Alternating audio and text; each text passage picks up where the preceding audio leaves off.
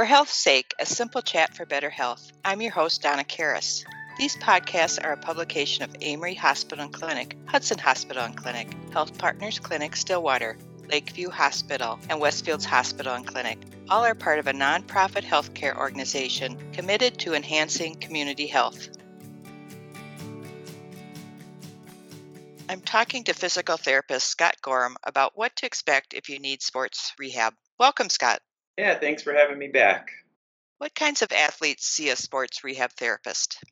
Any sort of individual that participates in a recreational or a competitive sport. So this can range from young athletes to weekend warriors and everyone in between. If your main priority in seeking out physical therapy is to be active for a specific sport or activity, then sports physical therapy is definitely for you. When should an athlete see a sports physical therapist? An athlete should seek out a sports physical therapist when they're suffering from any sort of injury that negatively impacts their ability to perform their respective activity or sport. So, this includes things like traumatic injuries, overuse injuries, or even after surgeries, too. Seeking out a specialist that knows more about the sport you participate in will make the experience even more valuable.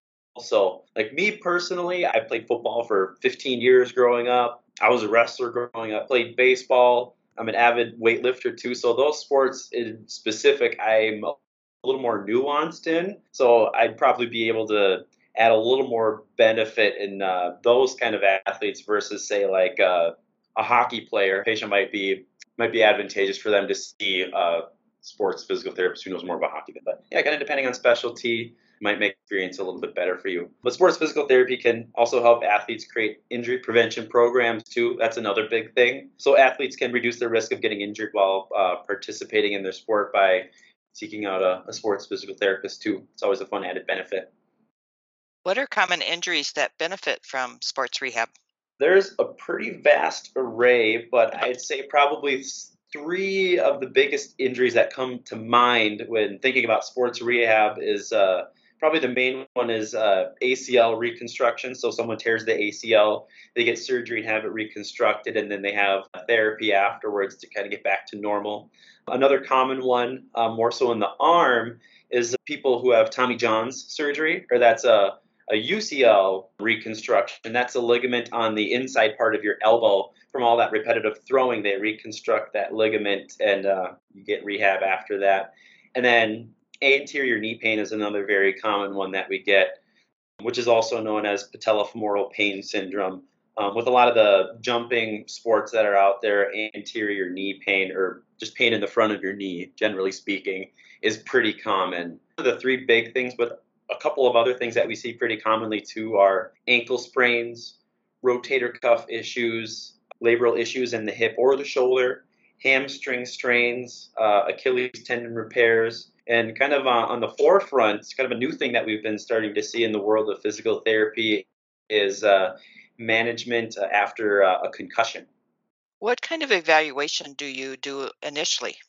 We do a physical examination, and this can look vastly different depending on where the patient is in their journey or their situation with their injury. It may be as simple as just checking how much motion they get in a specific joint and how much strength they have in a certain muscle group, like in the case of just like an acute injury or like right after surgery. But if the patient is a little further along into their recovery, the physical evaluation may consist of more advanced techniques such as motion analysis, dynamic balance assessments, and performance of a sports specific task. And then from there, we can try and identify any discrepancies that you might have and make a plan of action to correct for those discrepancies and see if that helps out with their situation.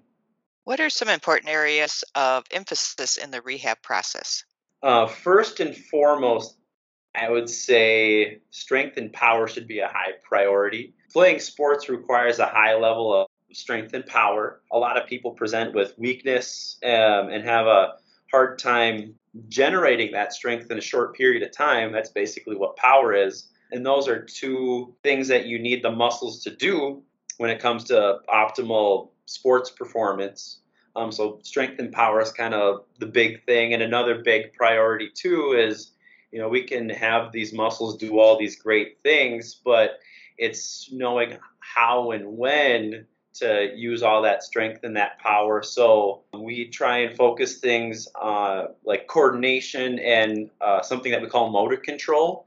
And basically, what that means is like how and when do we use our bodies in relationship to the task that's being performed? So, trying to maneuver a puck down the ice rink or fielding a ground ball and throwing it to first base. And then how do we interact with the environment surrounding us? So, like if again we're playing hockey or playing football, like what are the people in the environment surrounding you do, and how do you react to all that? So it's kind of putting all that power and strength and balance all together, and how it interacts with the task that you're trying to do and the things going on around you. So it's all kind of compilation of everything going on all at once. But those are the big things that we really want to focus on.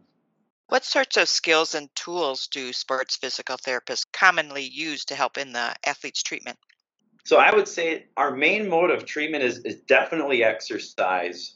Exercise is a very broad term, so it can be broken down into different categories depending on what the intent of the exercise is. We most frequently use exercise to help build strength, improve flexibility, work on balance, coordination, and environmental interactions, as I was just saying. We also use exercise to correct for movement faults. Research has shown time and time again that using your body to a certain capacity to make changes is the most effective treatment method. And then from there, we can augment our exercise treatment with other tools and modalities. It's kind of like frosting on the cake.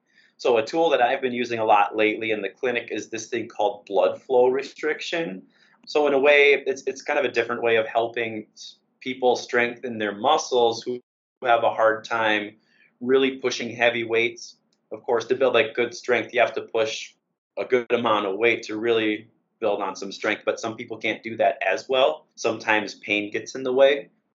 So then what we do is we do blood flow restriction, which allows people to strengthen with a lot lighter weights, but get a much more magnified strength response from that lighter weight. So that's kind of a nice tool that I've liked to use, and that's been kind of on the forefront of sports medicine as well. And then other things that we like to use, electrical stimulation, scraping tools such as Graston, that's kind of a term that's been thrown out there that a lot of people know of, and other common modalities like vasopneumatic compression. Basically, that's just a compression sleeve that gets cold water pumped through it. And then just your typical hot packs, cold packs, massages, stuff like that. But again, those are all adjunct things to add into your exercise prescription.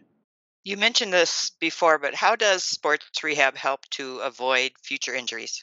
Yeah, I did allude to that earlier. So basically, what we look at is just kind of another way to reframe it is reducing your risk of injury. There's a lot of research in that area right now. We want to be able to easily identify modifiable factors to reduce the chances of someone getting hurt at their sport. So some examples of this include like strength in certain muscle groups, as I mentioned before, too, balance capabilities, movement control, and even simpler things. These are kind of outside of our scope of practice as physical therapists, but we can still screen for this and refer to the right profession. But even simpler things such as like, what's your diet look like? In which case, I would refer to a dietitian. What's your sleep quality look like? Then we can look into getting you to like a sleep specialist, and even things like mental health too. Like the mental and emotional toil associated with all this kind of stuff is a huge factor in how we perform physically and how we recover with our injuries or prevent injuries in this case. So those are just some things that we look at for injury prevention screens.